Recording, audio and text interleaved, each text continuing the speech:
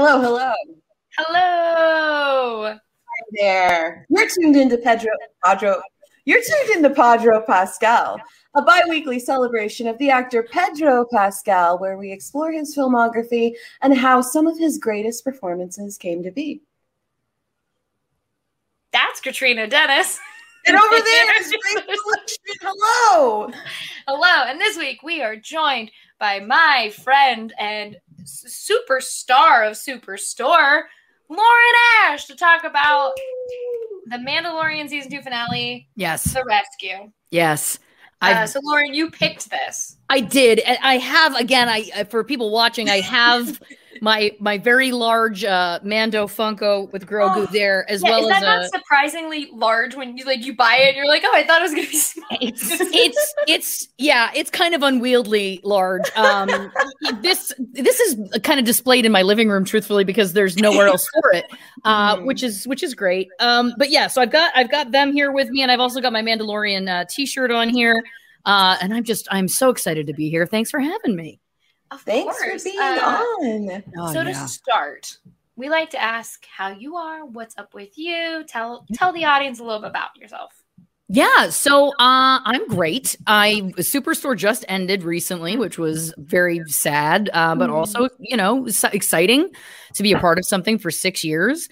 I have a podcast called True Crime and Cocktails that I do with my cousin by blood, sister by life, Christy Oxborough, and that has been really a joy. We've been doing it for about 7 months now, and we're just having the best time, and people have been very supportive, which is amazing. And so that's kind of the focus of my days right now, is doing things like, oh, how hard could it be to open your own e-commerce merch store? And the answer is very hard. Yes. Yeah. So it was about day 5 of that process for me. And then I just started laughing to myself because I realized I've gotten myself in way too deep. I've accidentally created a small business that was not my intention. I just wanted a merch page, but guess what? It's not out yet, but when it does roll out, it's going to be very flashy because I've lost my damn mind. I'm committed to it at this point. Oh, yeah, I'm in too deep. I can't start over. I can't I've taken too many steps. This is what I fear for our podcast, because Rachel and I keep tossing around the idea of a merch store, and I'm like, we're gonna fall down the rabbit hole. Yeah, so feel free to send us your notes. Of course. This entire thing started as a dumbass tweet where I was like, what if I started a Pedro Pascal podcast? And then now I'm like, oh no, I'm committed to this man's entire filmography. Yeah. Time to watch. Finally fucking finish Graceland, but it's I went from this is fun to oh no, this is a commitment. But yeah, I mean, I obviously like your podcast because I am a Scorpio, so I love a true crime, of course. But yeah, I mean, because I see you on social media all the time, and you're promoting it and doing little bits, and it's so good because you're so funny anyway, and then you pair it with blood and crime. It's great. Yeah. And it's interesting because you'd think on paper that it's not something that you can, that's fun or funny. It's not. Yeah. But I think that for us, we get so uncomfortable talking about the crimes, the murders, the deaths, that usually it helps us if we've had a couple drinks. And I think that at kind of balancing the tone, so that it does, we still are kind of, riffing with each other off the top and having fun. Then when we get into the details, it's not that we're ever talking about it in a light way, but it's just the tone, at least, is not all kind of doom and gloom. Right. That I find, because I go down true crime rabbit holes and then I'm like, I need a palate cleanser, I got to take a break because it can be heavy. Mm-hmm. Yeah, as someone my comfort movie is Zodiac, I understand. That is one of my favorite movies of all time. Yeah. But also, I'm I love to be the kind of person that's like, LOL, I would have been Ted Bundy's type, and laugh because I'm I would be dead. Yeah. But yeah, I get that. It's the easy way of digesting because especially with true crime, it's 90% of the time against women. So we're LOL, this is how we understand and comprehend it. Yeah, exactly. So Katrina, quickly, how are you doing? Anything special happening to you? You know, just a whole bunch of work this week. You know, I'm setting up the new place, which is coming along really nice. And I did something very cool on Friday that I'm not allowed to talk about right now, but we will definitely see the results of next week, I think, maybe. And I will tell everyone as soon as that happens. But it was very cool, and I'm glad I got to do it. So.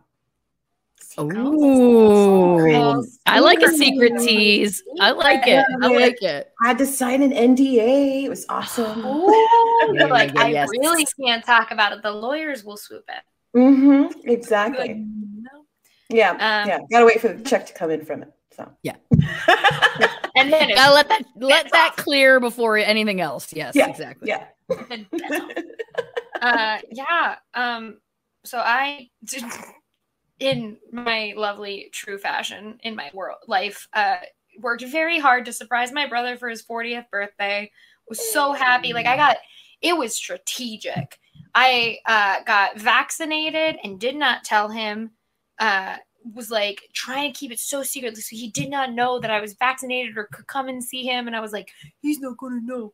The Tuesday before I left, my father just blurted it out and pretended he didn't. It was how I learned was like, I thought we got away with it. And my sister-in-law refused to tell me that he knew, like did not want to like hurt my feelings, I guess, even though my brother called me that Tuesday after he found out and was like so happy and just talking to me. And I was like, why are you talking to me?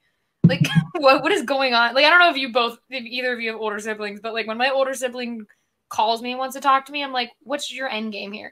Like, what are you doing? Like, what do you want? Why are you calling me? Like, I love you, but also, is this just, what is this? Yeah. Normally he's like, what do you know about my favorite franchises? And I'm like, why are you asking me this on the phone? Like, just read my pieces, dude. But he like was so happy to talk to me, and he was like, "Let's talk about the Mandalorian. Let's talk about this. Let's talk about." And I was like, "All right, I don't know what's going on." Come to find out, he knew I was coming, and so he was like, "I called you on Tuesday so you would see how genuinely excited I was that you were coming home for my birthday, so the surprise wasn't ruined." And I was like, that's really sweet. I'm still mad at Dad because my dad just like blurted it out, only for my mother to also double down and accidentally pretend. Like she goes, she went, "I'm getting fancy bread to make your sister French toast for when she eventually comes home."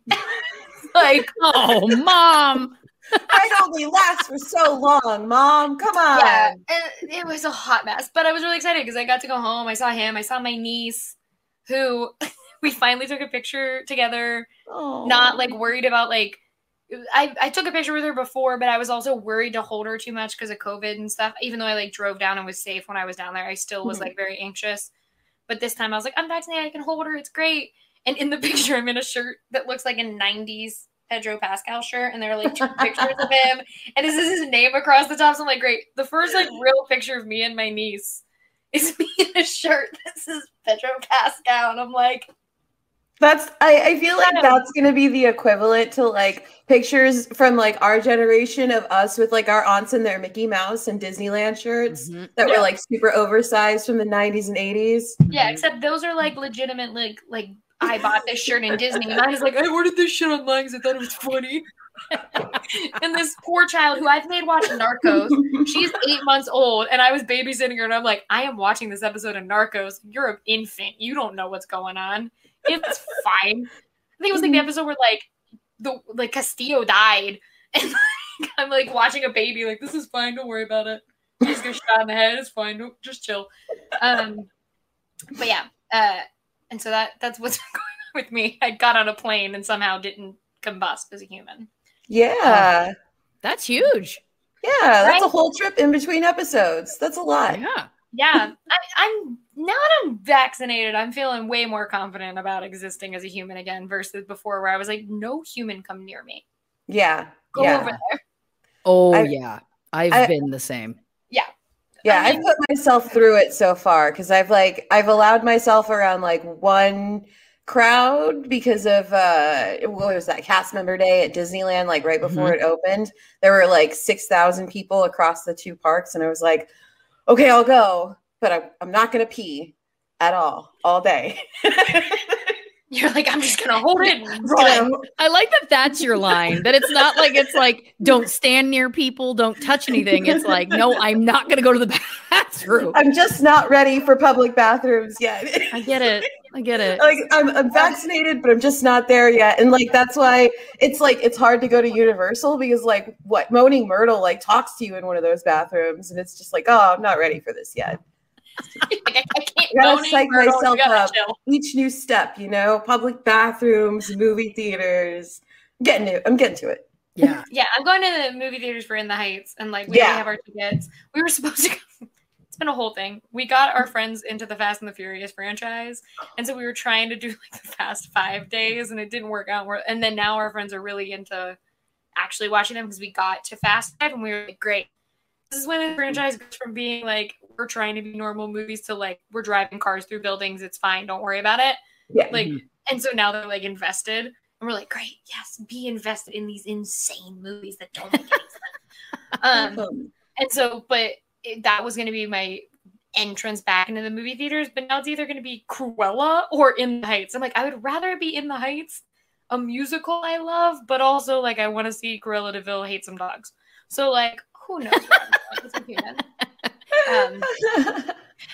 But yeah, I mean, the world's crazy. All I've had is Pedro Pascal's career to keep me sane. I don't know that it kept me sane. I think it just made me batshit in a different direction. But like, but you're channeling it. You know what I mean? And that's what's important. You're focusing it. You're channeling it into a very steady laser. Yeah, some people have all that energy and they do murders. So exactly. Mine is just, I'm going to watch this filmography and pray that I come out of it okay on the other end. But yeah, so news, the only real news is that Pedro Pascal's in Chile filming a wine commercial. So like both mine and Katrina's interests, which is Chile for her and wine for me. Yeah. Yeah. Also, great. I didn't know that about you, but now I'm glad that we're both. I'm Chilean. I live in California. You said that. You said I'm Chilean as if that is a prerequisite that I just didn't know about. Okay, first off, you should know about that as an Italian person because we have a lot of Italians in Chile. It's like, as an Italian, we love our wine. I have like 5 relatives who make their own, and I'm like, "Why? Yeah. You can go to the store. It's like $9." They're like, "Yeah, it's a beachside nation by the mountains. Like, of course, there's wine stocked in between it. That's how the makeup of Chile is geographically." He's there. He's filming something. That's all I know. I will admit my own fault. A lot of the videos that are coming out are in Spanish, and I'm like, I took French like a dumb fuck. So, like, I can't help. I don't know what they say. My one friend translated one for me. I was like, keep doing it. Keep it coming. Just translate whatever is said and just, like, let me know the basics. I love that you're desperate for translation. You literally have a Chilean co-host.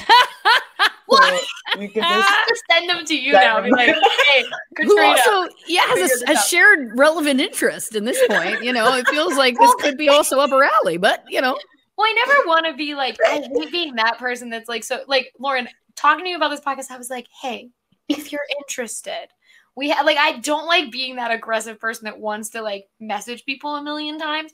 So I'm always just like, if you're interested, let me know. And then everyone responds like 20 messages back at me. And I'm like, oh, no. So like, I never know how to function as a person. So I'm always like, I don't want to annoy Katrina. Being like, what does this mean? So like if someone just offers me the thing, I'm like, great, thanks. You did the work that I didn't need to go and then ask my friends. And then I'm like, I'm gonna feel guilty that I asked you to do work and translate something for me and send it back to me. Listen, that's my thinking because I'm insane. I'm Canadian, and that is exceptional Canadian behavior, which is I will inconvenience myself before I inconvenience someone else. I will do something at a detriment to me because I don't want to be intrusive. So listen, if you want, I could see about getting you just like an honorary Canadian like shirt or something. Like I think you're welcome. Well, You're like, welcome. The mix of like, I think that's a Canadian thing, but also like the baby of the family thing, where you're like, I'm trying to not be the problem. Right. And so like, I'm just gonna do my own thing, and then it never works out because everyone thinks they know better, and you're like, let me do my thing. I'm trying to be not inconveniencing. But yeah, that is the news. That is what Pedro Pascal is doing. He is in Chile. Oh, there was some picture of him, and this made me giggle. He's in Crocs. It's choice. He's in like 4 different patterns in this picture. He has on like plaid pants and a sweater with like a fucking mountain on it. I don't know his life. And then like Crocs. And it straight up looks like this man rolled out of bed and was like, I'll take a picture. I just took a picture with these people.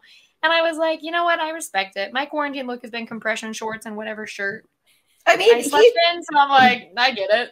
He showed up to the BAFTAs, and I say this fully out of respect because it's exactly how I would show up to the BAFTAs. But like, you remember what his hair looked like? Like, yeah, I was just like, it took. I just like because I felt it would be rude to tweet. I had like one tweet set up where it was like me, Pedro Pascal, handshake emoji, going, "This is good enough for hair."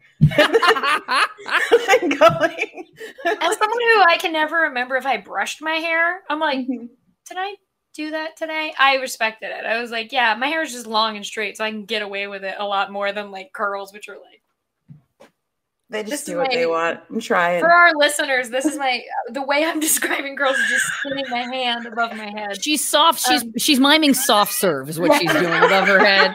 It's as though she's putting soft serve on a cone. Yeah. Specifically the chocolate and vanilla soft serve. Yep, it's the swirl. The swirl one. My favorite. That's all he's doing. If he's doing something else, great. I'm so happy for you. I don't know your life. I'm sure he's doing other things, but like, I also have a life. I can't follow you. Take it. I have a life. I can't follow you. I've got to make this podcast about you instead. Yeah. How dare you? I record a podcast about you, but I also don't know what you're doing. So like, live your life. I know the news that he's in a wine commercial. I'm sure fans know more than I do. That's the moral of my life. I'm sure more people know more than me, but like, what I know is this. Mm-hmm. Right. That's what we should call our news section instead. What I know is this is a great title for the news section. Because then it's like, you may know more, you may know less, but this is what I know. This is what I'm aware of. News section rename. Okay, cool. We're good. I'm going to send that straight to Ashley. Straight to our producer and be like, hey, this is the new segment because I'm an idiot. But that all leads us into talking about the episode of The Mandalorian entitled The Rescue. So before we do a section where I explain what happens, but before we even get there, I want to know why you picked The Rescue specifically. Here's what it is, okay? I was late to The Mandalorian, okay? I'm going to take you on a little journey for a second, and that's old Ash's relationship with this show. And just keep in mind that now I have a 12-inch high statue beside myself. So for the listeners, those things, truly, I thought it was a normal Funko when I bought the thing and opened it. It is half the size of my television. Like, I put it beside my TV and was like, oops.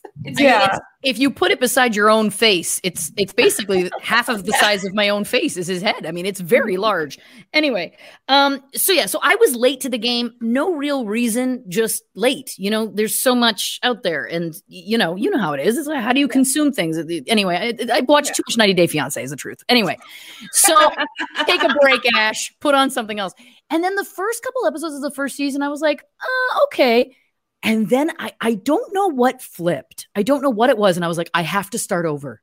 And I realized it wasn't The Mandalorian. It was me. I just wasn't in the right place or mindset or I don't know what. Point being, I was like, no. I'm not starting up. No, I'm going back to the beginning and I'm going to give this what it's due. And let me tell you, at that point, I was like, I'm hooked. I'm in. Season 2 to me was even better than season 1. And I think for some reason, and now listen, I know that there's the Grogu phase. I know that the child or fad, people crazed, love, and I do too. Everybody does. I'm not a monster. But for me, it's the relationship. Yes. It's the relationship between the two of them. You know, that's why I've got this. That's why this shirt has Mando on it. You know what I'm saying? It's that for me was what came out of this show as being, I mean, there's so many things. I could nerd out about it forever. I love the fact that the stories are simple, that every episode, it's like, this is what happens here. And it's not like I find some, we don't have to bash other things, but some things I'm like, we don't need 85 plot points. We don't need 25 characters with weird names no, this show literally goes, here's this chapter. This is what it's about. Very little dialogue. Here you go. I think it's just stunning, brilliant, all of the above. And the fact that a show that is built like that managed to make me so emotionally invested. Yes. That I had what I would describe as a complete, utter emotional breakdown at the end of the rescue. Like to the point, like on the floor, not recovering.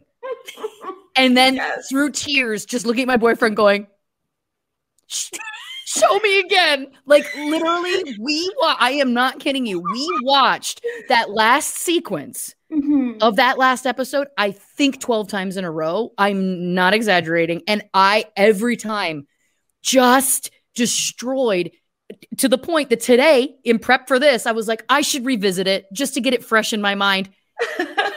Destroyed on the couch, literally. Like, I mean, for me, honestly, I just feel like as someone who was like, I don't know, and then I came in and then I kind of got caught up in it and whatever, it was that episode and it was the scene with him at the end. And he's so great throughout it, don't get me wrong, but it's the scene with him at the end.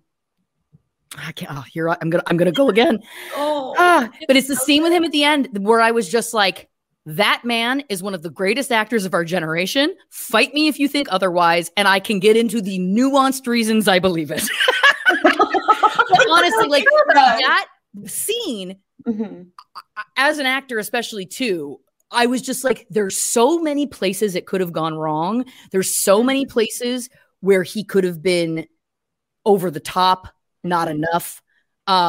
You know, and I'm not saying him specifically. I'm saying an actor when tasked with that scene. I'm not talking specifically about him. But in those moments, I was just like, you could teach a class on this. Like you could teach an acting class. Like I could literally pause every moment and go, see what he's doing here. I could tell you exactly what he's doing here and what he's doing inside and what that process is. It's stunning. And so for me, again, as a fan of his, that episode especially, though, it's again, I've walked away from it for a couple of months, and then I come back in, and it immediately takes me back, totally destroyed. And I really do credit it's the performance in that last scene that really, really does it to me. So that's that. To answer your question, long story short, too late. I have an emotional connection to that scene. That's why I chose this episode. I agree. Like I studied performance theater in college and was like, if this show existed, I straight up would have brought in English. Yeah. I was also an English kid, so I'm doing good. I would have brought like this scene into class and been like, this is acting. This is one note I had even going into this show. One of the photos I picked, one of the screenshots I picked was specifically about the way he held Grogu in this scene. Yes. Like, and you notice in this particular scene, if you're like watching the way he holds Grogu and you go back to like an earlier part of the show, like the way he holds this puppet changes over time with more and more care. And like there is selling that it takes so much skill, and it's just like, they're family. Like he's holding, this is his family. 100%. And, and I do credit also the writing in terms of how they built that relationship and how it felt so organic and real. Because on paper, if you said a bounty hunter is going to find this creature and eventually develop an intense bond with it, you'd go, okay. Right? You'd be like, yeah, that guy, he's never good. He's too hard. He's too whatever. Like it doesn't on paper seem like it would feel realistic. And I feel like the journey that they take over those 2 seasons, like the payoff in that last scene, in that final episode, it's like they earned it and it was believable.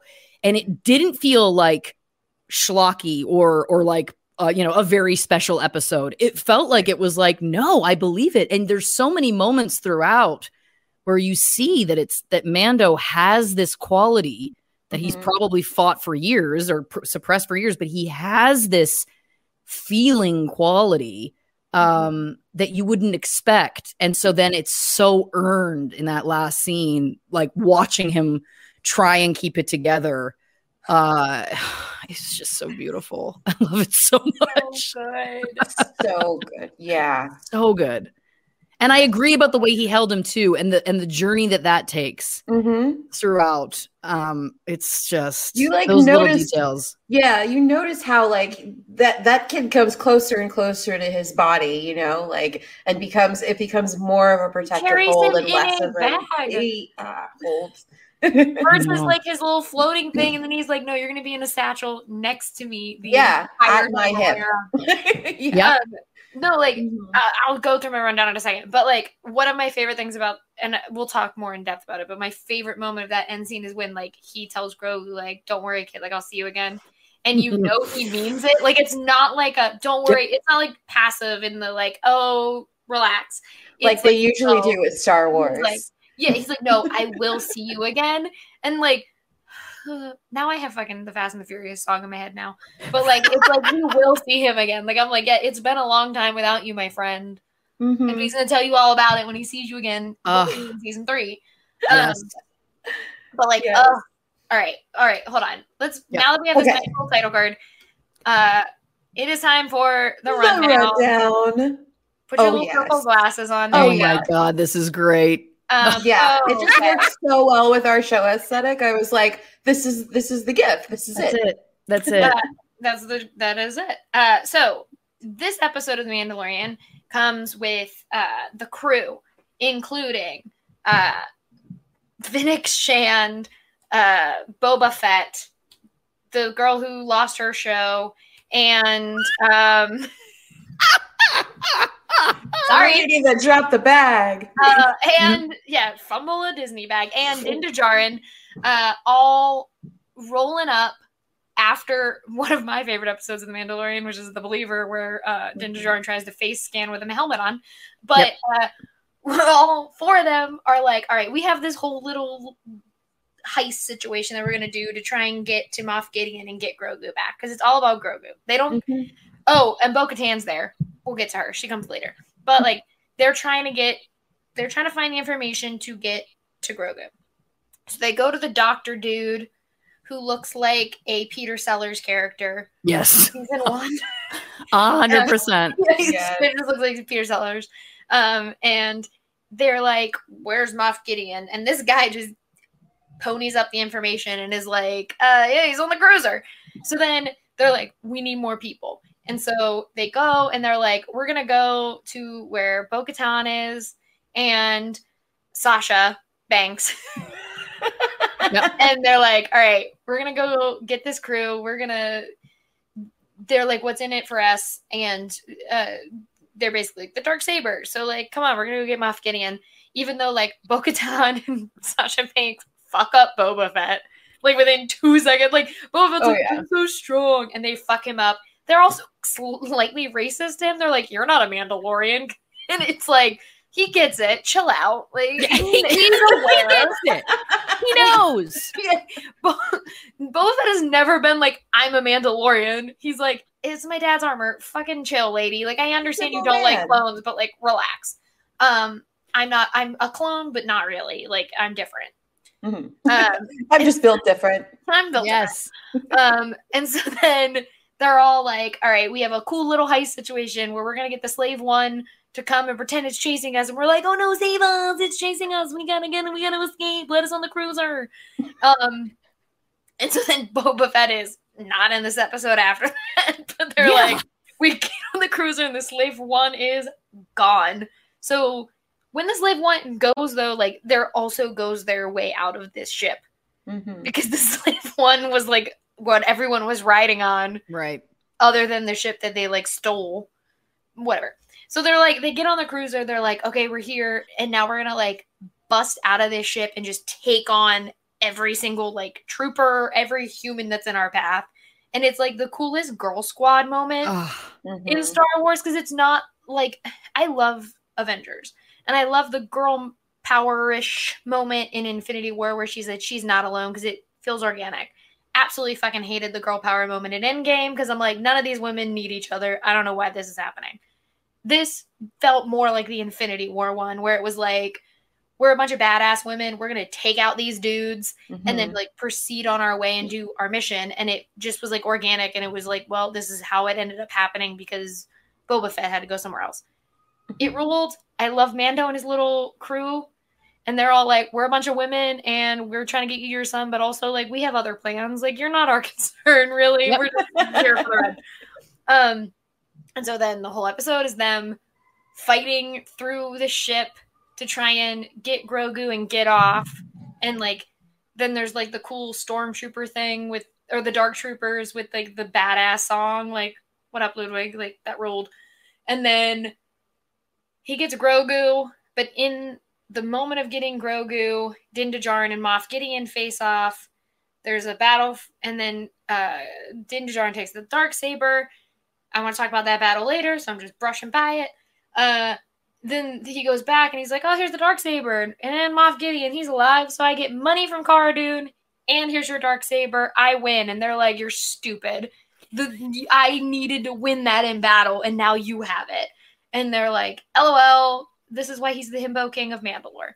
So then they're like, oh no, these Dark Troopers are coming to kill us. We're in trouble. And then one little X-Wing comes flying on in. And Carden's like, what X-Wing? Great. First of all, girl. Yeah. You are in the you're in the part of the rebels. Like, you know what one X-Wing could mean. Mm-hmm. So shut the fuck up. Like, yes. You're aware, and you're from Alderaan. Like, shut the fuck up. Like, you know. Anyway. So she's like, what X-Wing? And then in comes the fucking greatest kept secret in modern Hollywood, which is Mark Hamill back as Luke Skywalker. Coming in, taking out all these fucking Darksabers in his dramatic ass way and being like, I've come for the child. Yep. And then, that's the gist of this episode. I brushed past so much because I want to talk about a lot of it. And I didn't want to like explain away what we were going to have a conversation about. But that is the gist. Yeah.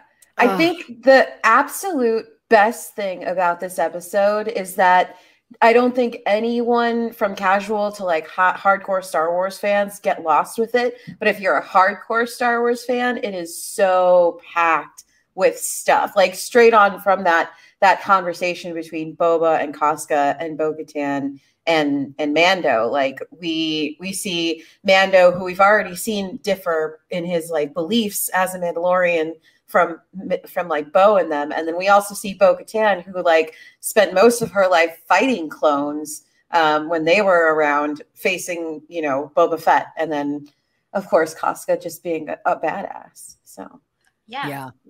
And things truly like, she like changed the way I feel about a lot of like wrestlers turned full-time actors. Cause I was like, I grew up in a wrestling family. I know wrestling is acting, and I know like, but it's like a lot of times I always feel like, yes, you are a wrestler turned an actor.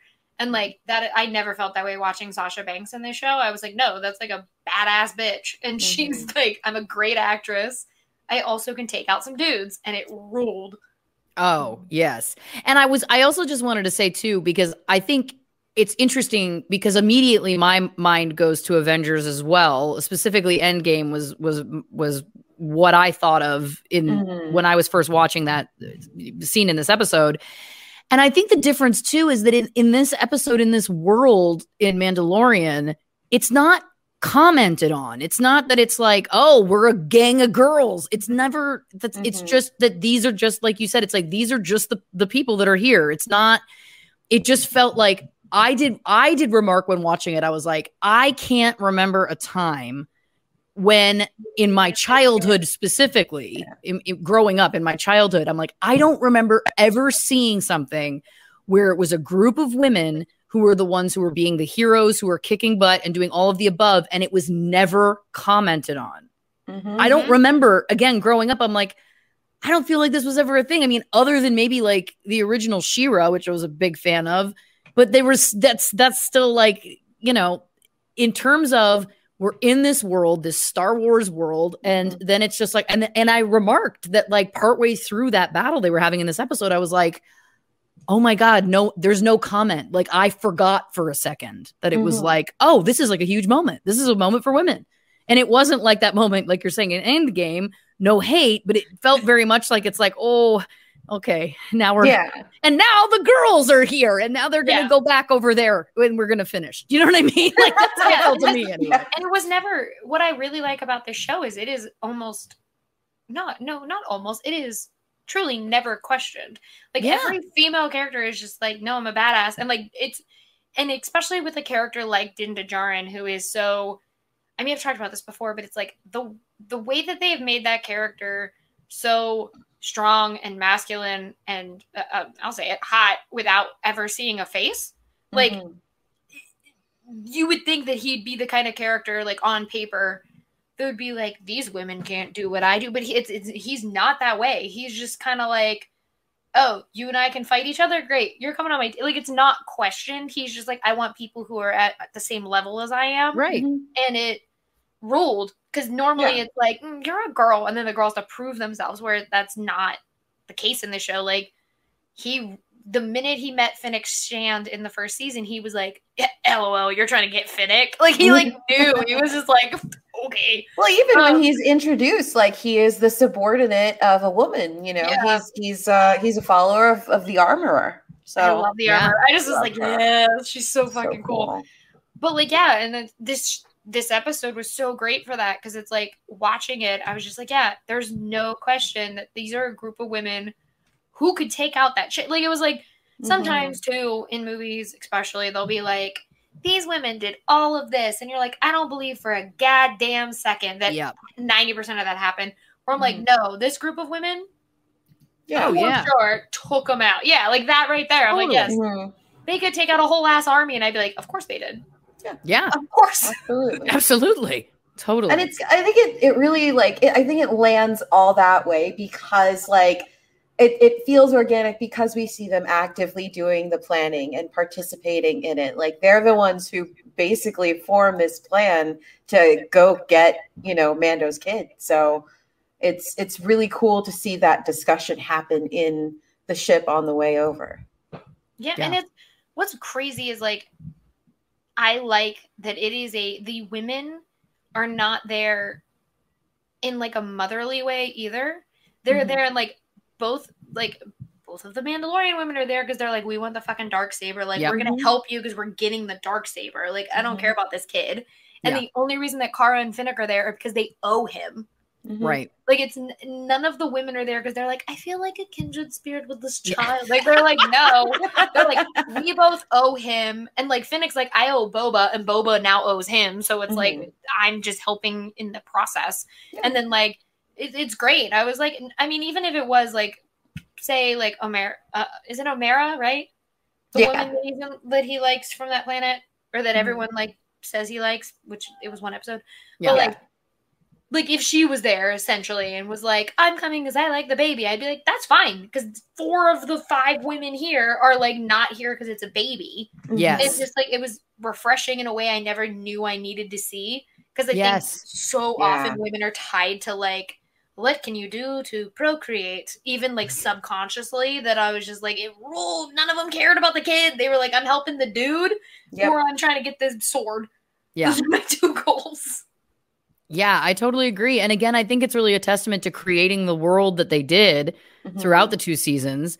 That again, then when you see that scene, much like, you know, the last scene that I can't stop talking about, it just felt real and authentic to that world. And it was like, again, it was like you're saying, it's all believable. You believe that those women have those reasons for wanting to be there. Again, it's not just that it's like, but his baby. It's like, no, like they had their own stakes. They had their own stories, their own deals, which was really, again, it's a testament to the writing, I think too, because that was kind of like never hit over the head. It's not like we were like, these are empowered women and this is why. It was like, no, we just saw a world and got immersed into a world where we saw women acting in these ways, and we knew that they were fighters and, you know, very powerful as well. And that was kind of respected and nobody really questioned it. And yeah, I agree. I think it was, And I agree with the sentiment too, that it was like, I didn't even know I needed or wanted to see this until I saw it. And then I was like, oh, wow. Yeah. Okay. I agree. Yes. Yeah, absolutely. It's like, first of all, I love Dave Filoni, but the love of my life is Petro. If you're listening, you can call me. We'll go on a date. But the true love of my life is like Jon Favreau. Like, I've loved Jon Favreau since I was a kid. I watched Swingers at way too young an age. Of course. Like, I was like, I love like the way he writes characters and his stories. And I think like Mandalorian works so well because he cares. And I think like, not to shit on JJ Abrams. JJ, I love some of your stuff. But like, JJ cares in a way that is like, I'm a fanboy caring, versus Favreau's way of caring is like, no, I care about stories and I care about characters. And I am just now applying that to a world that I love. And that's why, like, even though I'm like, you didn't need to redo it, I liked his Lion King because I was like, he's existing in this world that everyone loves and cherishes so much. And he's doing the same thing with Star Wars, where he's like, everyone loves Star Wars. Everyone loves this world that we've existed in, but I want to tell a different story. And I think it, like, this show, I was not prepared to be this obsessed with this show because I was kind of not out of Star Wars, but I was just like not feeling my oats with like Rise of Skywalker. If I was kind of like, all right, like I liked it fine, but it's not like my favorite Star Wars thing. Like Rogue One was like my shit. The sequel trilogy, I was like, okay, it's either incredible or I'm like, what's going on here? But like, this show was like, no, this is why I like Star Wars. This is the shit I like about Star Wars. I like these, like, the funny moments of The Mandalorian are some of, like, the greatest moments of Star Wars. Like, it's just stupid.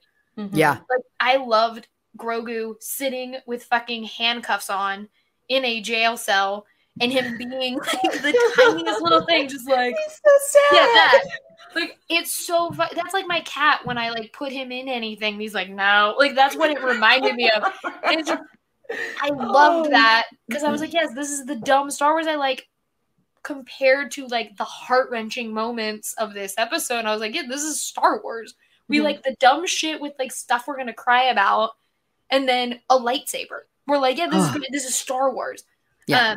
I want to talk about that battle for Grogu. Yeah. One last note, this is what makes me really happy that like The Mandalorian is I feel it's like one of the most perfect entryways to Star Wars for people who don't want to watch A New Hope. Like if you've got someone in your life who's like, I just don't want to watch Star Wars, The Mandalorian gives you everything Star Wars without having to know much about the show at all. And I think that like the way they've been able to balance that with that storytelling to make it so that even I know new fans who are just like, they are fully immersed in like how much they care about these characters now. And I think that's a feat to accomplish with this show. Yeah. It's like new fans, old fans, people who like hate the Disney like everyone kind of agrees that like, no, The Mandalorian's great. And rules like that's like it made me I think part of like why I was going out of Star Wars was like I didn't like the fan discourse. Like I didn't like, oh, I hated The Last Jedi, oh, you're stupid if you liked, or like I hated the whole discourse that was like ruining Star Wars and why I liked Star Wars. And then this show kind of erased it in a lot of ways. And I just was like, great, thank you, I will never shut up now about this fucking show where a man walks around with a green baby. Like, I'm just never going to shut up anymore. I know. When it's so, and we talked about on our other episode, but it's like, there's so many little details. Like, I'm still obsessed with the fact that the stuntmen walk like Pedro Pascal walks. And I know it was probably like, oh, we want to make sure it always feels like it's him in the suit. But I'm like, you didn't need to go that far. And yet I appreciate it because I know how he walks because I watched Oberyn walk for however many fucking episodes. But like, it's, the detail, it's, I can't wrap my head around how much I love this stupid show. Oh, I'm with you. I'm 100% with you. It's weird, right? The frog lady, when she has to throw down and run and she gets on all fours, it makes me cry. Like I could cry right now about it because I'm just like, it's so magical and perfect. And like, yes, but I never would have thought, like I wouldn't have thought about creating that character. And it makes so much sense that of course, when she's like, oh shit, I gotta go, I gotta boogie, that then she would go, but like seeing that for the first time, I felt like a child. Like I was like, this is so magical because you've surprised me in something that I wouldn't have necessarily thought of and made it so true to that character, true to this world. And it's just like every little thing like that. I feel like there's so many details that again are not necessarily Star Wars canon. To your point, it's not like it's an accessible way in to what has been created in one of these kind of magical Star Wars worlds that for me, I think they had a huge opportunity because they weren't tied to like every episode has to involve, we got to hit like these 10, canonical points or whatever. It was like, no, it was like a blank slate. So it allowed for all this cool creation and the cool creatures. And I love it. I love it. Frog Lady running to her husband is still like forever. When she turns and her face is just like, and runs, I was like, oh, that's what love is. Great. I understand now. It is like that joy of seeing like your frog husband. Like it's like so weird that I was like, yes, I understand love now. These two frogs just ran to each other in the middle of a fucking where there was like a squid in a sweater. And I'm like, this is love. Yeah.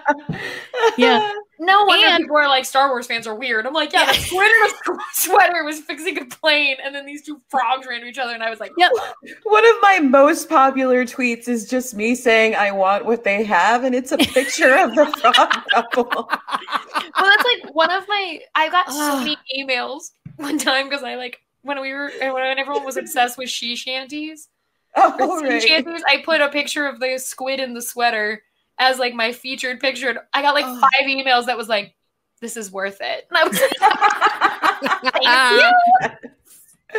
That guy said, respect to you for your sea shanty Star Wars joke. And I was like, thanks.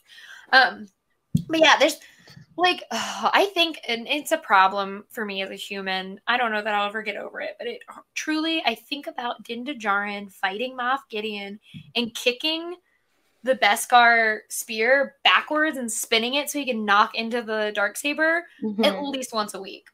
It's a problem. It was very hot. I'm sure it was just not double. Pedro Pascal, he's just an actor and his back hurts. A quote he said himself. But like, well, I mean, in the scenes that it may have been, in the scenes that it may have been him, it's them utilizing stuff that we kind of already knew him for, which I thought was cool and was something that resonated with not just the way he fought in this episode, but in the way that Katie Sackhoff fought as Bo-Katan. If you're like a longtime fan of her work, the way she moved was very similar to the things she used to do in Battlestar. And well, that's like the new trend that I really like, because it's like Birds of Prey, they did it based on like your body weight versus or like what you as a human being would do in that situation versus like, I love this move, so I'm not shitting on this move. And Oscar Isaac is clearly going to do it in Moon Knight because it was in that video. But my one of my pet peeves, but I'm also like, it's a hot move, I get why you use it, is when girls basically throw their crotches on guys' faces in fighting and like by wrapping their legs around their heads and stuff. I'm like, yes, in theory I get it, but also I'm like, I'm 5'2". There's no fucking way a 5'2" girl is going to get herself up onto a dude's, and like Scarlett Johansson is not that much bigger than me. I was like, Scarlett Johansson is not that much bigger than me. That's why I'm always like, LOL, like there's no fucking way she got up there. And so I love fighting like that, because you're like, no, or like how the Mandalorian does it and also like Birds of Prey and stuff is like, and John Wick did it too, where they take the actor and their body and they're like, okay, here's how you would fight. And I like that Mando is very much like, I'm a taller dude. I can fight using these things and I don't need to be as like punchy aggressive. Like he's like, no, like I got a swagger and I'm gonna fucking take some bitches out with my guns and shit and I'm gonna be great at it. And it works because it's like it's a lot of the Kingsman is that way a lot in like how Pedro Pascal fights, and Oberyn was the same. It's like like you were saying, it's his fighting style, and I enjoyed it a lot.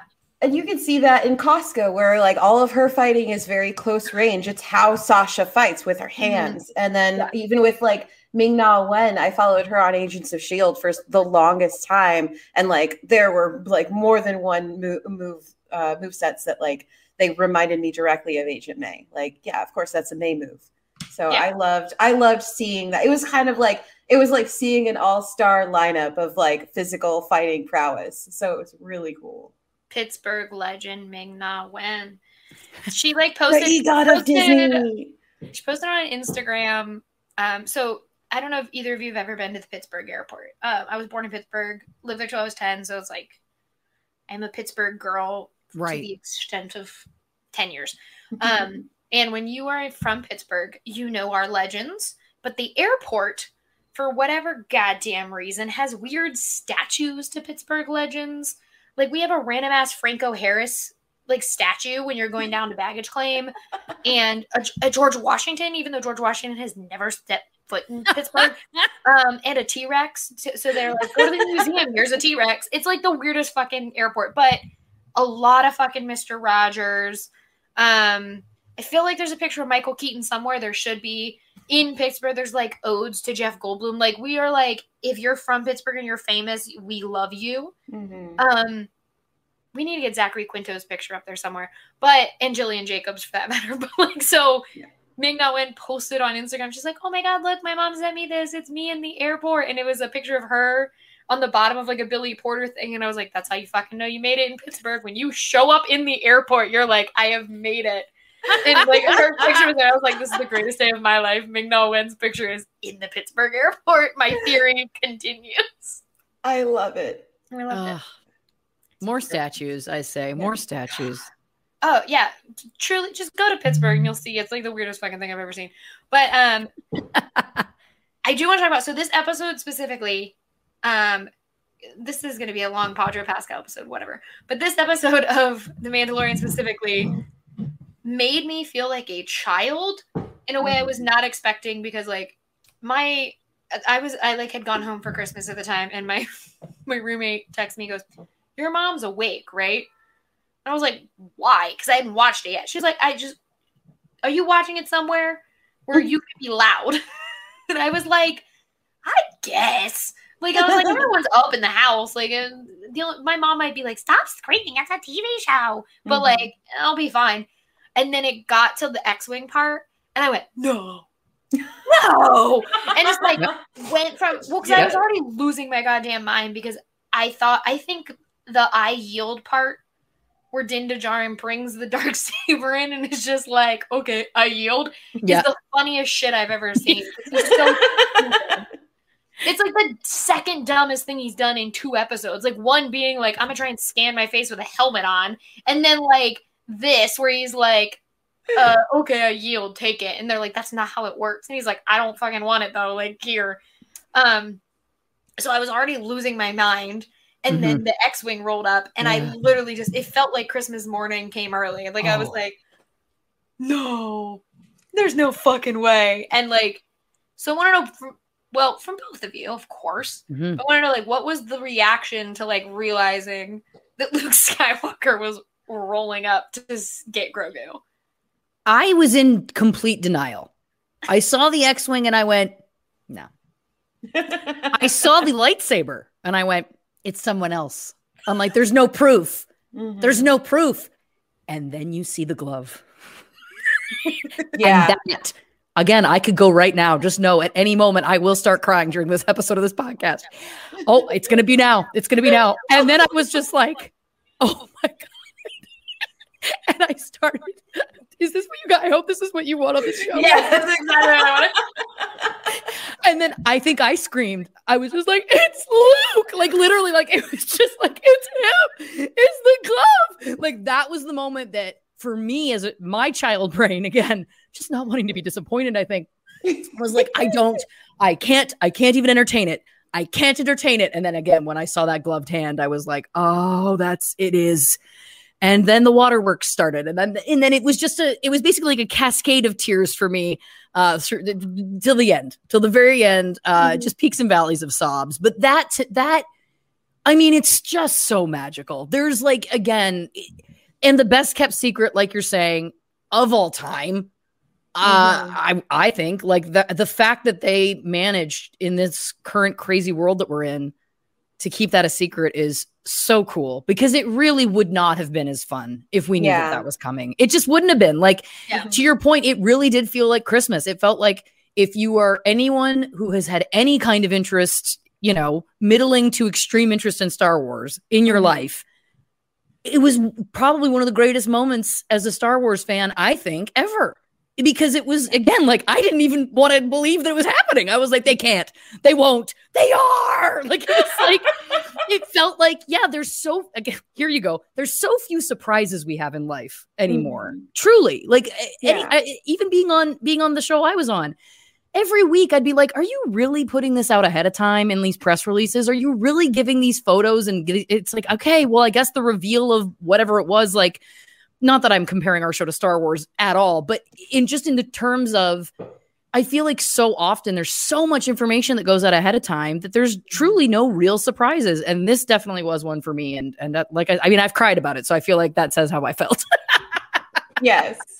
Yeah. The best. I like that morning. I felt so lucky. I felt terrible for my roommate because she had a 5 a.m. call time for her shoot for the show she works on. But I was like, but when that happened, I just immediately thought, thank God she's not here, because I'm going to be screaming at 7 a.m. Like, it just, I saw the X-Wing go by and my heart skipped. And I was like, okay, maybe it's the, you know, the captain from a couple episodes ago, and like his friend is going to come behind. But like the music changed and Grogu was quietly reacting to things. And I was like, okay, it's a Jedi. And there's only one Jedi I knew that had that thing. And it was definitely the gloves and then the click clack of his Chanel boots that just, I saw those boots and I was like, that's Luke Skywalker.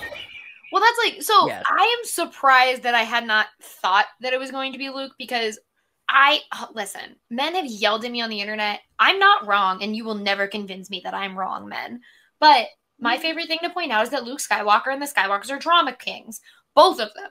Anakin Skywalker, well, all three of them. Anakin Skywalker is a drama king. Luke is a drama king. Kylo Ren, like, they're all like, they want the drama of whatever's going on in their lives. Like, the only Skywalker who's not really that dramatic is fucking Leia, and she's just like, it's because everyone else in my family's a fucking drama king. So, like, literally Luke Skywalker got kind of hit in A New Hope and rolled in the sand for like 20 minutes and then laid there. I'm like, and he cried about talking. Like, he's such a drama queen. And I absolutely, like, am shocked that I did not think of, like, of all of the people who would, like, Ahsoka straight up was like, nobody should train him. I've seen what attachment can do to a Jedi. Like, go to this thing, but I don't know a single fucking Jedi that's gonna want to train him. In rolls Luke Skywalker's like, I can do it. And, like, I am shocked that my brain didn't think of it sooner. Like, I was so hung up on I wanted it to be Mara Jade, even though I'm like, I want to play Mara Jade. Like, don't cast the bitch, cast me. But, like, I was like, if it was a purple lightsaber, I would have just, like, shit myself and then cried because I didn't get the role I wanted. But, like, seeing him, I was like, yeah, it's the only logical step that Luke Skywalker would be like, yeah, this checks out. I'm going to raise this. I'm going to teach you to be a Jedi, even though you're like 20 decades older than me, or like whatever. As old as the Clone Wars. Yeah. Baby Yoda is like the Anastasia of the Clone Wars. You watch my dad murder a bunch of kids, but I'm going to train you. Yes. Yeah. Oh, yeah. It was that, and I was like, I'm not even like that big of a Luke fan. Like, my favorites were always Chewie and Han, but like, it was just seeing him. I was like, oh, this is Star Wars, like Luke Skywalker. Like, it's that amazing. Made me feel like the kid of like, how's Luke Skywalker, man? Like, I was so excited. I like got up and ran up and down like the hallways of my house. Like, I was screaming Luke Skywalker like so many times, and then I stopped. Because I recall the tweet that I made last season, and I think you might remember this, Rachel, where I was like, no, Mando, do not take Grogu to Luke Skywalker. And I posted that picture from The Last Jedi where the Academy was burning. And like, it just like came all back to me at once. And I was like, oh no. I feel like we're good enough. It's like early enough that he's going to be fine. He's coming back. Like marketing will not let that child stay at the Academy. So no. There's going to be a scene where it's like from like far away and he's like escaping. You know what I mean? Like, yeah, like he's running in the dirt like again. Yeah. No, there's no way. Like, Kylo's lightsaber goes up and you just see Grogu like, yeah, exactly. Like he's just like, I've been here before. I'm out. I'm doing this shit again with these fucking Skywalkers. Like I'm out. Bye. Yeah, no way. No way. Like, that might be true to my theory that Din Djarin is a himbo. He then, Luke Skywalker rolls up in Din Djarin goes, "Are you a Jedi?" Fucking lightsaber. I know. That's like this show. Like it's just so funny because he's so good at what he does, and then he just asks the dumbest questions. Like when they're on the rock calling the Jedi, and he's like, "Is there an on switch?" And you're like, "What the fuck is wrong with you? It's a rock." He's just the best POV character because he asks like every dumb question that like your friend who doesn't know Star Wars would. It's like my mom asking me about this show. He's like, yeah, there's this great say. I don't know who said it, but someone was like, oh wait, it just lost me. Oh wait, Din Djarin is the best Star Wars character because he doesn't know he's in Star Wars. Yes. What? And then I think it was my friend Preeti shared it, but it was like from Tumblr where it was like everyone in Star Wars is going on way cooler side missions, and Din Djarin every time is like, "That's cool. I'm trying to get my kid to school. Can you like tell me?" Like it's like, and you're like, "Why aren't we going with them? They're going to find fucking Ezra," and he's like, "That's great. My kid gotta go to school. Can you like point me? Where are we going? We're going that?" And you're just like, "Why aren't we? What the fuck?" But then you're like, "All right, I'm going on this journey. I guess we're gonna go take him to school. Get on the bus, guy." Like you're like invested, even though everything else seems 10 times cool. Like I want to go back to that planet where he met Ahsoka and like where they were basically like under like fucking occupation, and like, we just rolled in. He murdered some people, and then it's like, all right, bye. I'm gonna go take my kid to a rock. Yeah, and it was like, oh, we're gonna fight about Thrawn. Oh, this lady is a night sister, by the way. Like, you know, like, but no, we're gonna just set this aside for now. You're like, oh, what the fuck is going on? Why are we going? All right, whatever. Star Wars, let's roll. Yeah. It's just so. God, but that, like, to your point from earlier, Lauren, like that final scene where, like, and he holds his little face, like the mask thing, like, okay, Din Djarin's journey with his helmet. While I'm obsessed with the father-son dynamic, yes, obviously, but the journey that he is taking with himself to figure out what the creed means to him and the importance of the creed and his willingness to show his vulnerability to Grogu in a room full of other people, or like when he takes his helmet off to scan to try and get the information that they need with Mayfield. I was like, Bill Burr. Yep. When he like willingly takes off his mask, then it's like he's doing it because he's like, I will do anything for my family, which is part of his creed.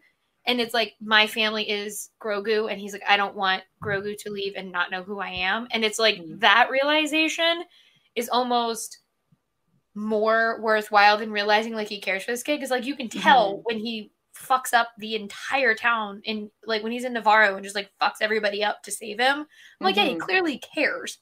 But it was like, that was like, no, that is your son. You don't care how people look at you because you care so much about him as your kid.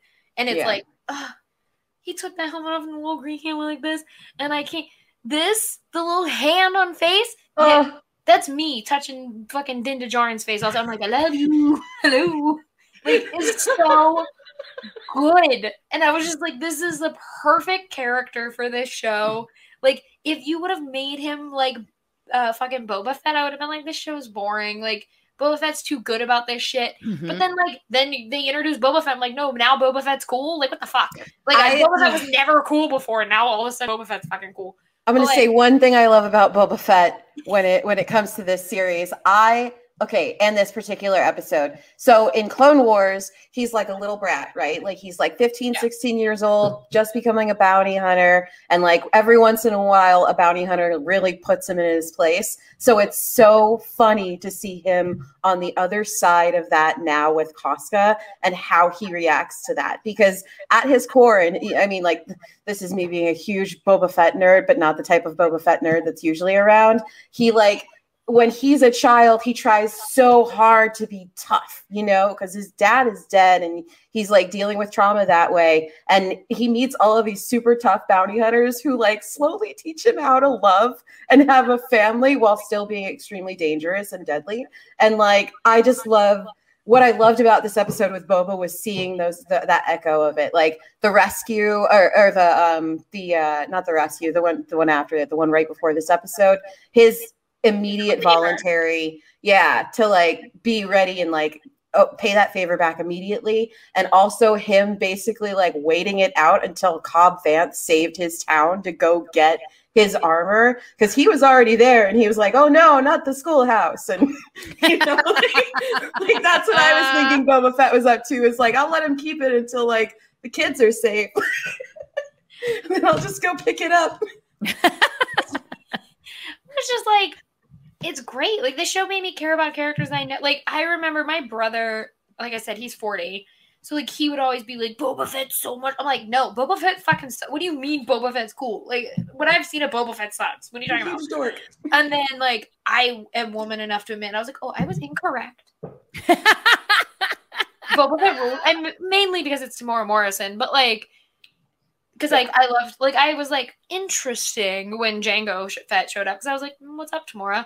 And then, like, I can't wait for Book of Boba Fett. And I was like, if you told me that when I was, like, 10, that I'd be, like, real interested in a show about Boba Fett, I'd be like, what the fuck is wrong with me? Mm-hmm. And yet, here I am. Yep. So excited. Yeah, but it's, like, great. And so, like, to end our segment on The Mandalorian, Lauren, talk about the scene that makes you cry and why it makes you cry. Okay, here's what it is. Share your emotion and pain with the audience. Yep. If I get through this with crying only twice in this episode of your show, I will feel like I have really succeeded. So it's so many things. One of the things you've already touched on, of course, is that he does not hesitate to take the helmet off. Because I think that other director, writer, actors, any of those people involved, having been in that position, I could see someone else directing him or a different actor going, but he should hesitate. Like, I could see that conversation happening, and no, it is perfect that he doesn't hesitate. It's like, oh, you want to see me? Yep. No problem. This is what's happening. Which of course is so much more powerful because we've seen that journey that he's had, like you were saying, and also so much more powerful that he doesn't hesitate, that it's just like, no question. Absolutely. And the moment for me, here we go. The moment for me where Grogu puts his little hand on his face and Pedro Pascal makes the choice to close his eyes. No, that's just painful. It's like the little hand goes up. Granted, I know that in theory the puppet did that, so he like had it. But even if he didn't have like the puppet, just the choice of being like, I'm feeling someone touch my face for the first time in however many years. Yep. Other than the Taika Waititi droid, like other than him, like I've got full goosebumps, by the way, full goosebumps, my entire body. Oh, but it's also because it's again, and this is why I credit him and why I wanted to talk about this episode on this show, is because that choice by another actor, by whatever, could come off as creepy, could come off as too much, could come off as like he just nails like. That it's like, yes, absolutely. Like you feel everything in that moment. I got exactly what he was feeling, what he was trying to telegraph to the viewers, or not even trying to telegraph to the viewers, what he was trying to convey in the scene. In that moment, to me, it was just delicious. Like as an actor, especially, like I was just like, oh my God, may I one day be able to invoke emotion by just closing my eyes. I mean, it's amazing. But that's really kind of where it starts for me. And that's when the tears usually start to flow. But again, and it's watching him be emotional. It's watching him know that he should be trying not to be emotional, but then also kind of ignoring that. It's watching him and feeling like, I feel that, and I could be completely wrong, but what I felt was like in that moment, that if we're talking about that character as a real person, it's like he and Grogu were the only people in the room, that it was like the lights dimmed. Do you know what I mean? And like everyone else froze or whatever, like that in his mind, it was like they were having this moment and it was just the two of them. And that's why he was allowing himself to feel what he's feeling. And those beats and the moment where it's like, he needs your permission. Oh, that just is like a knife into my ribs every time. And I can't, I know I'm all over the place, but anyway, long story short, too late. Yeah, it's that whole sequence again, where he doesn't have to say anything. And this is, for me, the first time since watching Ryan Gosling in Drive, which is another performance to me for the ages, where I'm like, you could teach a class based on that. He doesn't really talk either. Where he doesn't really talk, but it's really tough. And I think, again, other performers would feel uncomfortable, would be like, oh, I need to push harder or I need to do more. And it's the confidence as an actor. It's the embodiment that he made with that character in that scene, which again, I feel like this is the first time I've felt that way since seeing Ryan Gosling in that movie, where it was like, he just was in it. It was completely the right tone. I felt like it was gutting. It's gutting to watch. Yeah. Watch that moment where he like knows logically that this is what has to happen, but he wants to blubber. But like, that's as close to what that even may be for him, you know, like he's probably feeling things in that moment that, like, to your point, like, is this the first time that he's really felt someone touch his face? Is this the first time that he's even feeling what these feelings are? And I just feel like, you know, as that scene progresses and as they walk out and it comes back to him and he's just, it's like just the perfect level of heartbreak but in a way that never felt pushed, forced, over the top, again, like cheesy. It just really felt, I was just like, yep, I totally buy everything. I feel it to the core of my soul. Yes. Yeah. It's such a good scene. It really to your is. point, it makes it that much more heartbreaking because you believe that is a real being. Yeah. Where for a lot of actors, you're talking to a green thing with pointy ears. That is supposed to be 50 years old. So like, you'd be like, oh, this is so sweet. This baby's touching me. Like, it can come off very insincere and it never does. Yeah. Like, totally. I've had directors in the past. I had this one really great director who just constantly told me, like, hold more space. Like, yes, let this ruminate, like, let it sit. Like, you have to own this scene and this emotion. So don't rush it. Like, you have to sink into it. So I think that's like a perfect example of what he's doing with those moments. Cause like in my heart, they last 12 hours, the way he looks at the child. Like it lasts so long in that, but it's like 5 powerful seconds that he holds, you know? Yeah. Yeah. And the moments where he has the mask off obviously are few in the whole series. So you're automatically, you know, you're on edge as a viewer, I feel like, because you're like, oh, the mask is off. Like, it's like, what's going to happen? So again, I just feel like it would be very easy for there to be a tendency into something that, again, just would feel uneven or feel insincere or whatever. And to me, it's just such a testament to him as an actor, and that he was just in the moment. It felt completely real, effortless. Effortless is the word that comes to mind. Like, it was just an effortless performance where I was like, I believe that you're that character. I believe everything about this moment. And then upon reviewings, that's when I start to put my actor filter on, where I'm just like, oh my God, I see what he's doing here. And oh my God, this is amazing. You know, it's the best. I just love it. I love it. It's great. Listeners, I'm hoping you have watched this episode of Mandalorian. If not, I'm so sorry. We just ruined the emotional arc of the first 2 seasons. Yeah. Why are you here? Why are you here? But that leads into one of my favorite portions of this show. Yes! Is here it comes. Well, there it is. No? Stash, stash, stash, stash, stash, stash, stash, stash, stash. The stash on everybody's lips is gonna be Pedro's. We did it. Can you tell I was a theater kid? I am very into this. Just know that. So, I'll. Do you want to go first, Lauren, or should I? No, you go first.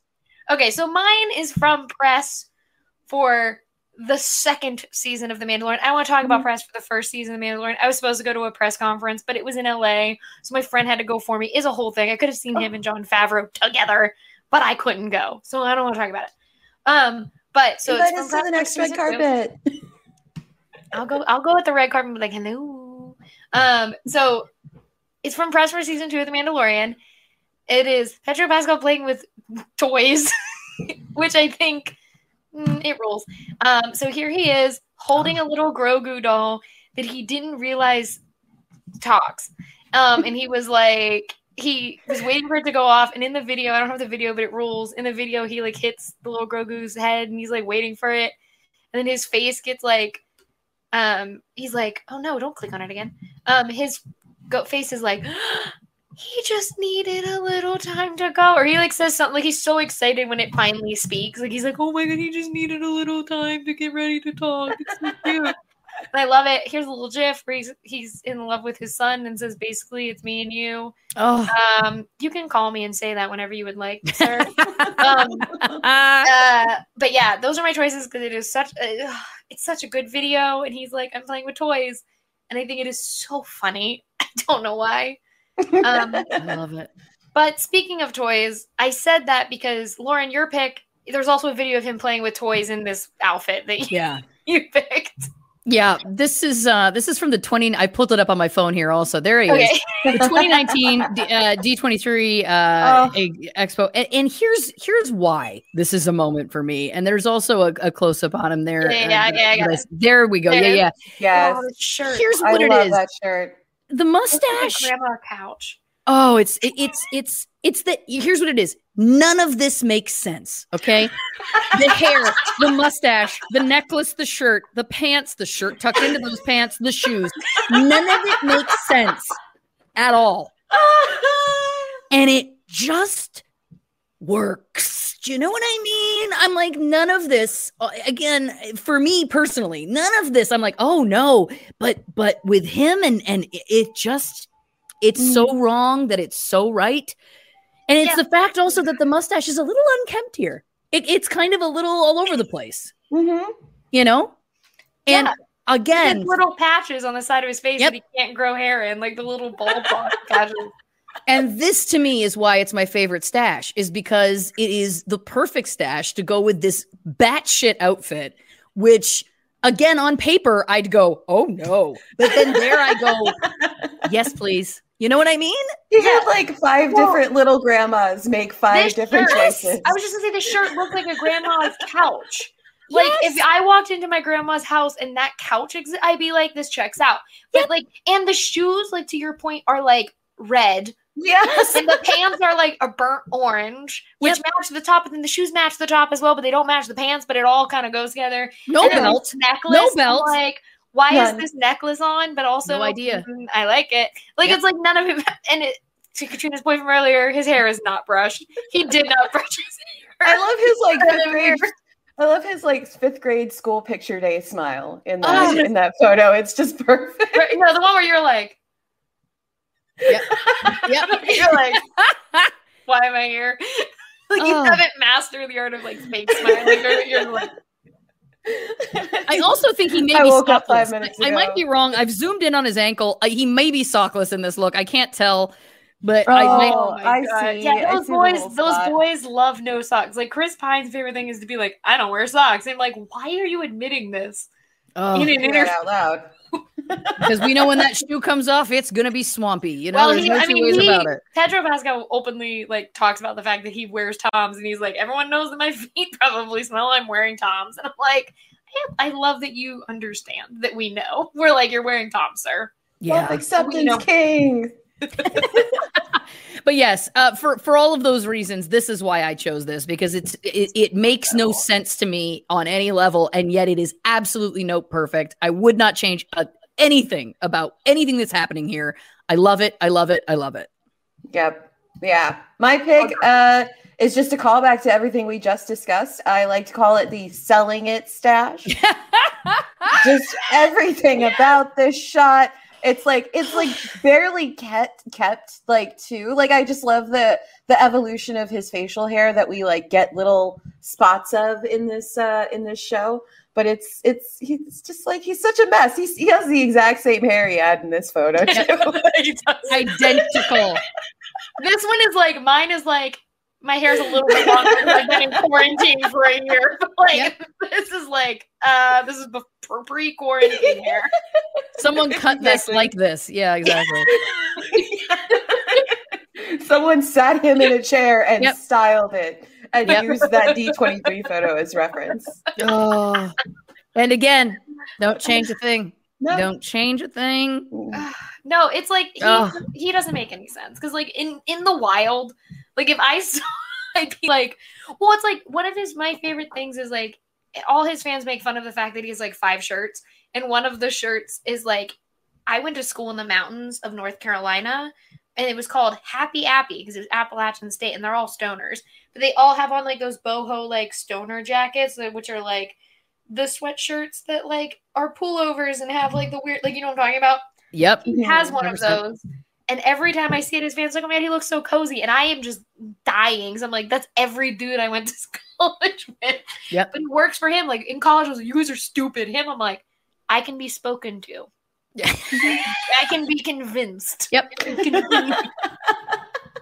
I'm listening. Yes. You have my interest. Yeah. It's peaked with the Q.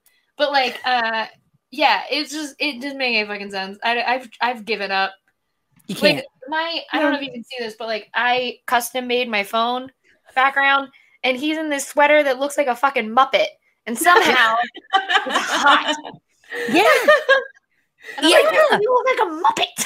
I don't. Yeah, I know. And every time it's like, again, you could put any other head on it, and I'd be like, no. And then it's like, yeah. It just works. You're making it work too. That's like, I think the Kingsman one was like the Kingsman red carpet. He's in like this fucking pinstripe blue suit with a turtleneck, and I'm like, oh yes. And I'm like, yes. But anyone else, I'd be like, no. Yeah. Yes, exactly. Like, he just gets away with it. My interest is piqued. But like, again, you have my ear. Yeah. You have my ear. Yes. Yeah. But yeah, it doesn't make any sense. That is like, I've never realized that those shoes do not match that outfit whatsoever. And yet I'm like, hot. Yeah. Because it's like he wears it with confidence. I'm like, sir, none of this matches, but I'm here for it. That chain, why do you have a chain on? Why do you have a chain on? Why do you have that shirt tucked in, no belt? There's a million questions. That he also has an aversion to top buttons. I realized this watching Narcos, like, half the time he doesn't have top buttons. I'm like, do you just like forget them? Like, or are you just like, that's enough, and just walk out the door? Like, what happened? I like to picture him with like that closet from Clueless, but he just like that's enough. He gets up and it's random. Like, got it.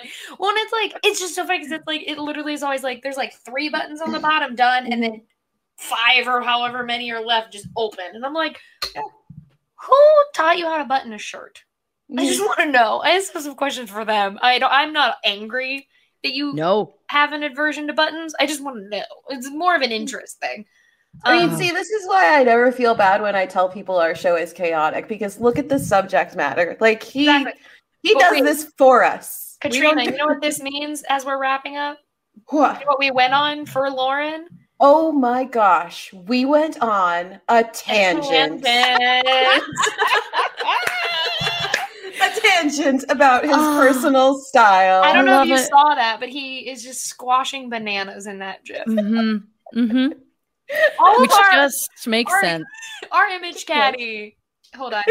As we're getting ready to leave, I will put my favorite image up. Where is it? Please. I saved it for a reason. There it is. Yeah. Yep, the Teletubby son, of course. Teletubby son. Oh, But yes. what joy. What joy. Here you go. Just one more. Remember that though? I remember like I remember that. And then from then on, whenever he wore that jacket, like here he's wearing it in the library. It's like, is that where he's pantsless? Or no. It's just his pantsless jacket. Yep. That's all. Do you have pants on though? Well, no, and it's like that one. I remember I wanted it as my phone background, but I didn't want any of the details that he wrote. So I badly went on Instagram and just tried to color match the background so that I could see. It looked so bad, but it was my phone background through all of Christmas. And like my little cousins were like, "The fuck is your phone background?" And I was like, "Don't worry about it. You're 12. You don't need to look at it." You don't need to perceive my phone. No, they were like, "Rachel, what the hell?" It's fine. Don't worry about it. Yeah, guys, that is our second episode of The Mandalorian, but the finale. We're jumping all around. We love a party. You know who also loves a party? Pedro Pascal. That guy. Lauren, thank you so much for coming on, Pedro Pascal. You're always welcome. Thank you so much.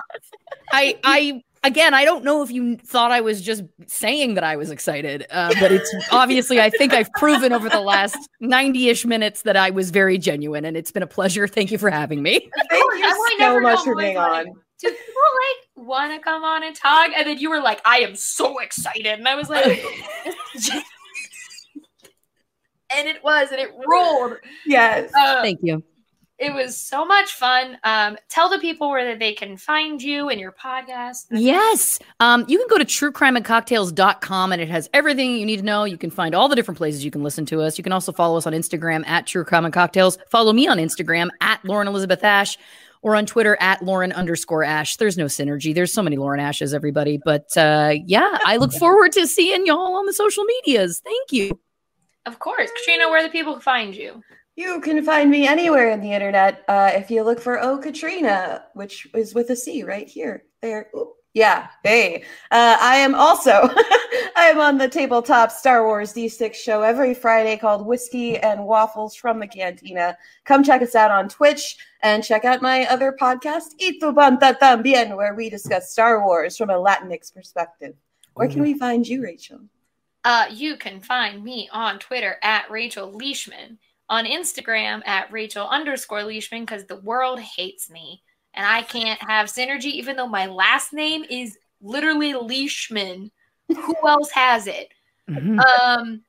Well, some other girl named Rachel Elizabeth Leishman exists in this world. It's crazy. Anyways, you can follow me on those. You can find my work at the Mary Sue, where I often write about Pedro Pascal and or Spider-Man. I say and or because I lead the charge and Pedro Pascal play Kraven the Hunter. And that's my whole deal. And yeah, you can rate, review, subscribe. We are now on all of the sound we listen to podcasts. We figured we got a producer and she fixed our tech issue that we've had for 7 episodes. Ashley rules. Thank you, Ashley. Yeah, thank you, Ashley. She was also on the podcast, but she rules. So do all that stuff. Let us know what you want us to watch. We have some cool guests coming up. I'm sure Lauren, like I said, I'm not kidding. If you want to come back, you just let us know. Yep. I will. We'll make the space. I will. We'll just go on tangents for an hour. But yeah, thank you everyone for listening. Hope you didn't cry, even though I almost did. Katrina got teary-eyed and Lauren did. And yeah, until next time, good night. Bye. Bye-bye. Bye-bye.